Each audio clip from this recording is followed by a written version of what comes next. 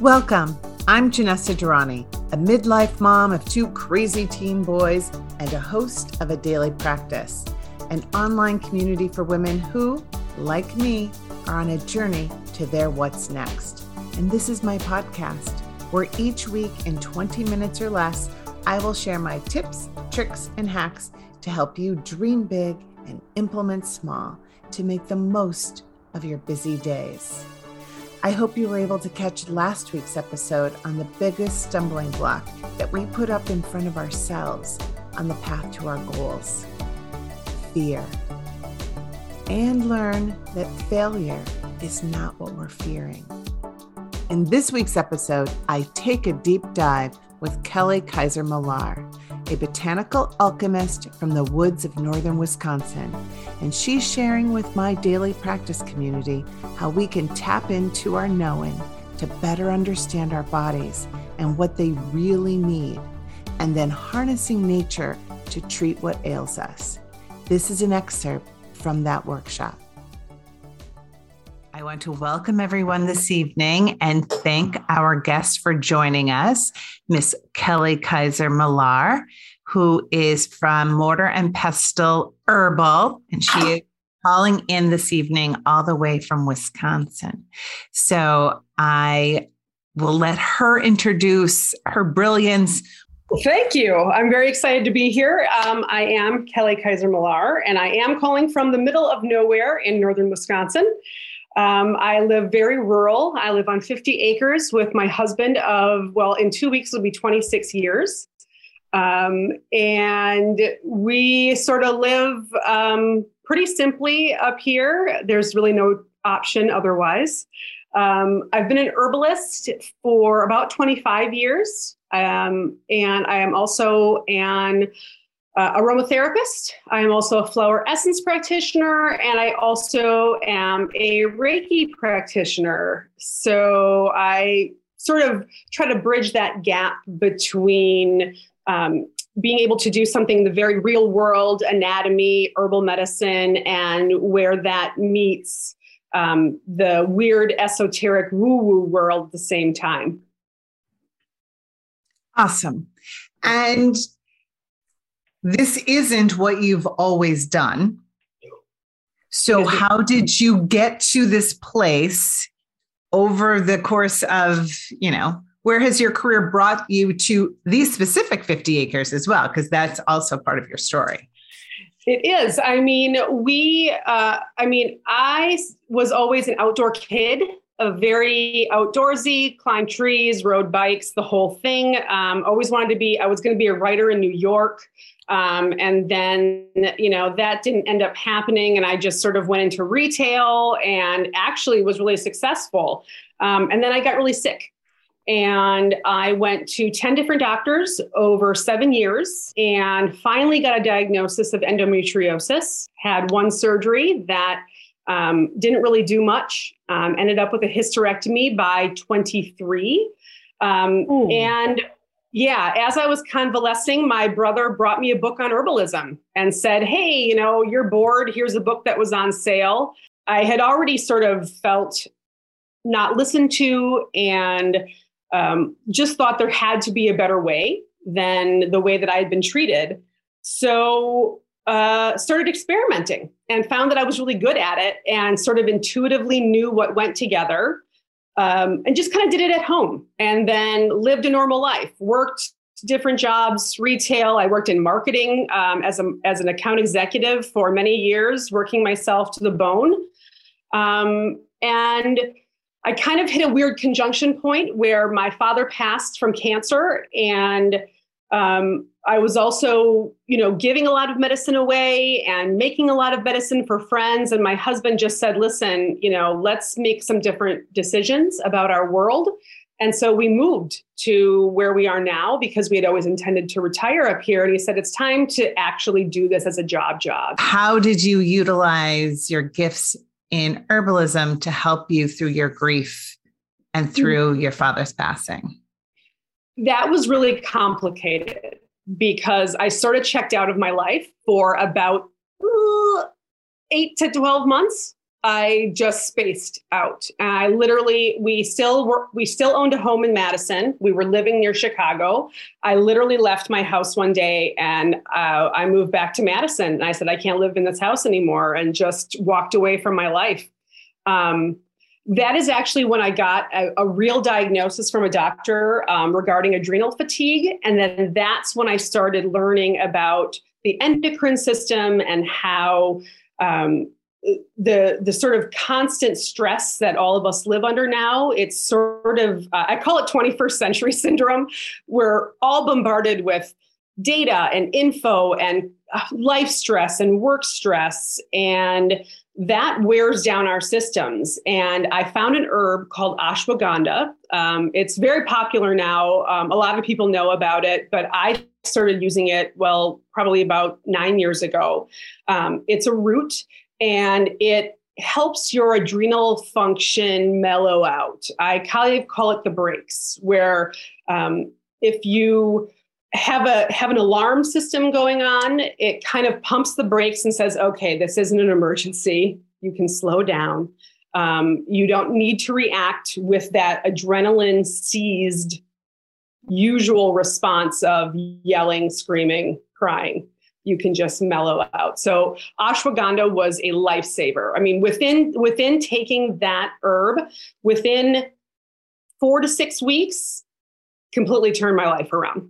What are the most popular things that people come to you for? Your group actually mentioned the thing that I hear the most from everyone is sleep. And I think that there's a couple of different reasons for that. The first is, as we age, we need less sleep. It's strange because we sort of think we're going to need more, but just as a quantity, you just need less. So I usually tell people this is when you're unfortunately going to become your grandparent and wake up at 4 a.m. And just lean into that. Or you're going to be someone who's going to go to bed at midnight, and that's going to have to be okay. But I also think that we live, our circadian rhythms are really based on the amount of light we see every day. And we are surrounded by artificial light, blue light specifically, but even just the light that you see in street lights and your TV at night and everything, it's far more concentrated than it is now. And that, the melatonin in your brain actually is created with darkness. So if you don't live a life that allows a 12-hour dark window, you are not going to create melatonin in the middle of your brain. It's created in the pineal gland in the center of your brain. And if you don't get enough darkness, you don't create enough of it, which everybody hates because, everybody loves their devices. So you mentioned flower essence. This was something you were talking about when we talked before. Yes. Love this concept. What is it? How does it work? How is it used? So flower essences are relatively new. However, the history is kind of long. Using them as a medicine is relatively new. So this gentleman named Edward Bach created this medicine where you take flowers and you gently place them in water, and then you set them under the sun or the moonlight for a couple of hours. And the theory is that every flower, every plant has its own energetic vibration. And now that vibration gets imprinted on the water. And it's very powerful. It's very strong. And so that is taken internally. You can certainly do it in a bath. You can do it externally, but it's usually done under the tongue in very small doses. 3 to 7 drops at a time. And the theory behind this is our body is comprised mostly of water. And what we're doing is we are changing the vibration of our own water to heal or match or resolve traumas, emotional and spiritual issues by allowing that water to change our energetic vibration. This is the medicine that I say is the one that kind of goes underneath. It's sort of the backdoor option. If somebody has, stomach issues, I can give you ginger and peppermint and lemon balm and soothe the stomach ache. But if your stomach ache comes on every time you talk to your mother on the phone, we need to address the emotional component of why that is occurring. And flower essences kind of go in the back and say, okay, your vibration went really crazy when you talked to your mom. So let's mellow that out with a flower essence that heals maybe the shame you feel from her, or the self-esteem issues that came with her. So give us some example of a few of like the most popular flowers and what they do. Like what is the difference between one versus another? Sure. So the flower essences that what you'll see in the little bottles behind here, those ones are all, I made all these from my property. So these are plants that I literally walk by every day. Something like an iris can help you if you're struggling with creativity. And it can open your heart up to allowing creativity and play into your life. Because for a lot of us, it's like really tight, right? We don't want to let in play. It seems frivolous. So iris can be a good choice for that. If you're somebody who allows a lot of people's energy to invade your space, if you're an empath, if you're someone that every time that you walk into a room, other people now invade you, St. John's wort is an excellent protective boundary around you. Out of all the things that you create, what are the things that you yourself use and need or like swear by? Okay. Well, I love my Harmonize because that is the ashwagandha blend that I've created. So that has ashwagandha and rhodiola, which help balance wake and sleep cycle. And it's also with that ashwagandha, which really helps balance mood. It also has nettle and oat straw. And both of those are really nutrient dense plants that feed your nervous system. So if your nervous system has a tendency to be really berserk and react to everything, sometimes you really just need some calcium and magnesium to mellow that out and feed that system. So I take my Harmonize every single day.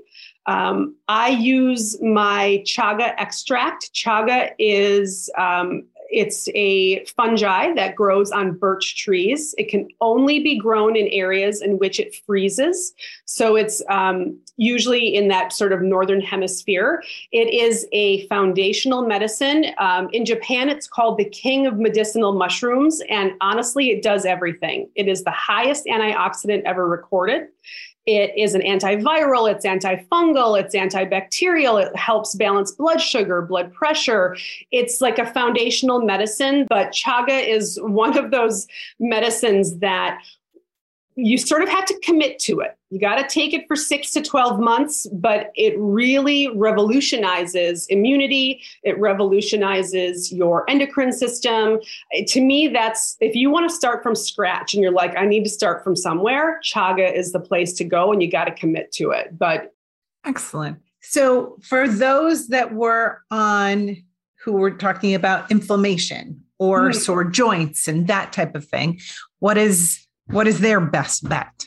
Yeah, and I cannot stress enough, you're going to hear a ton about inflammation. I have been preaching this for the past 5 years, and I think finally people are starting to realize inflammation is the greatest contributor to negative health outcomes in general. So it is really important to sort of mellow inflammation in the body.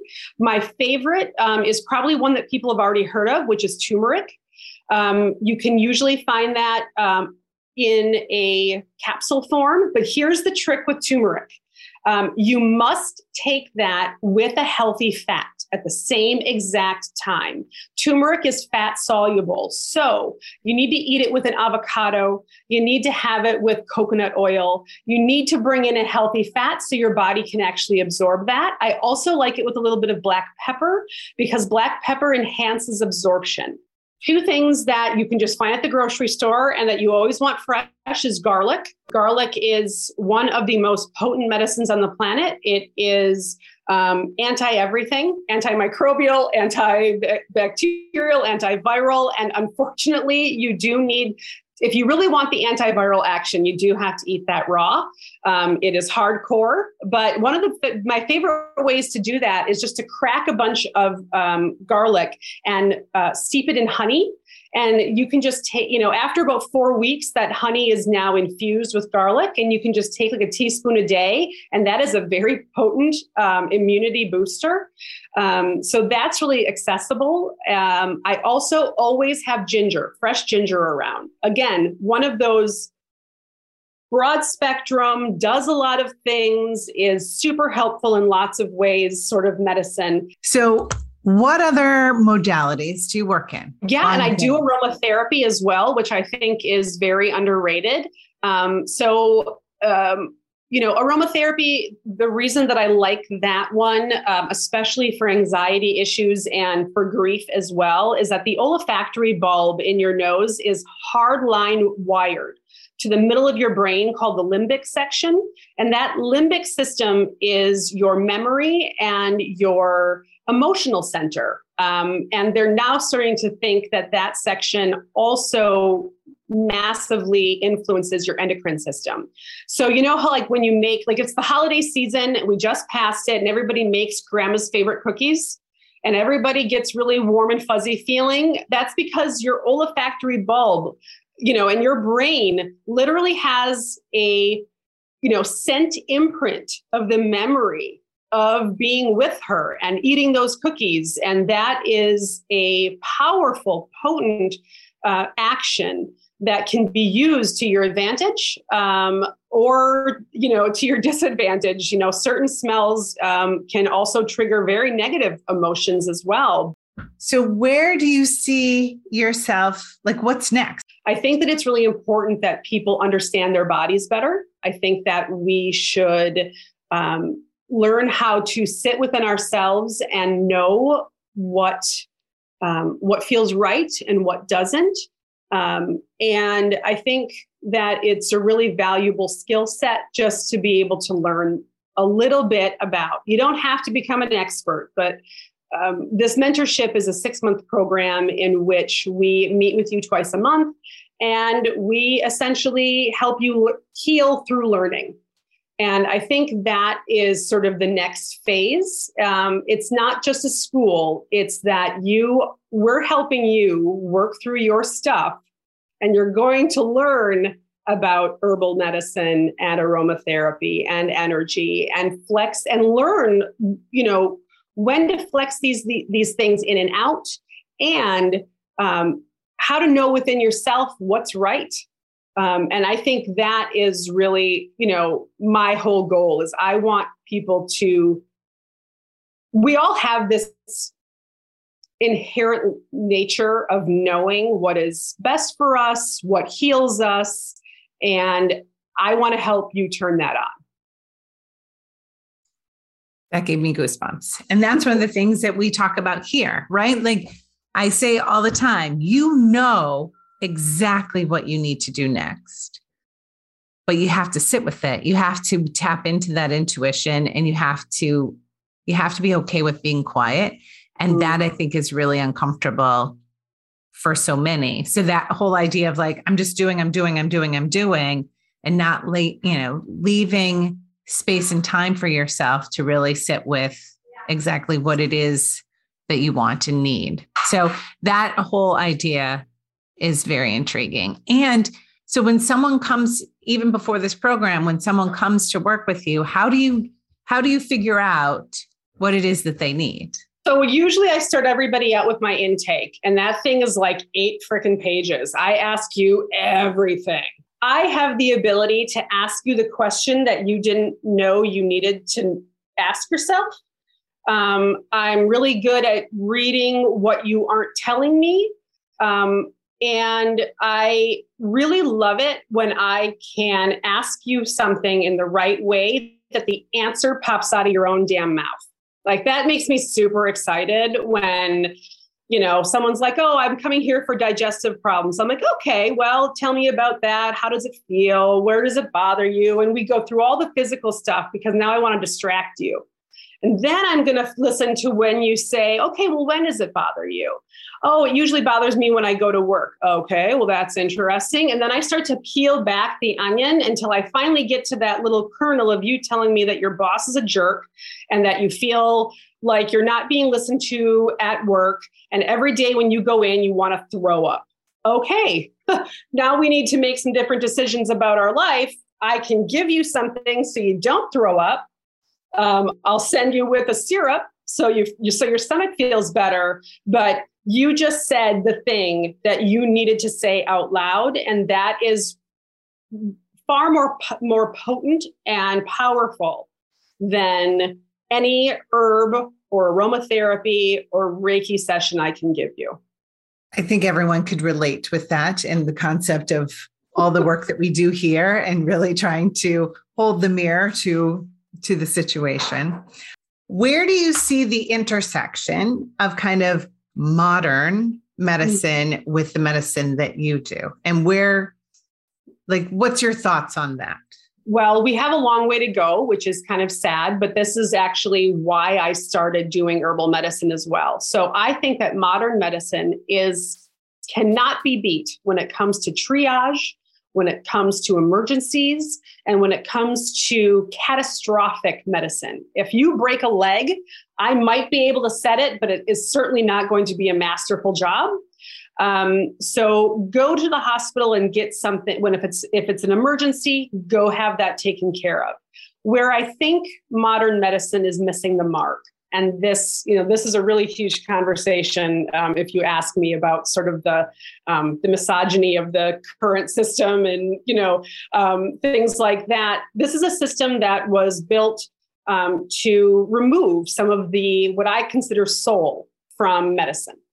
It used to be that you would go in and you would see someone like me and we'd say, okay, honey, sit down. What's going on? Let me brew you some tea. We'd have a little chat. And then I'd send you home with a little something to make you feel better. Maybe you hurt your back, but you also got a little bit of an emotional release at the same time. And now it's become a very sort of, what's your symptom? Here's a pill.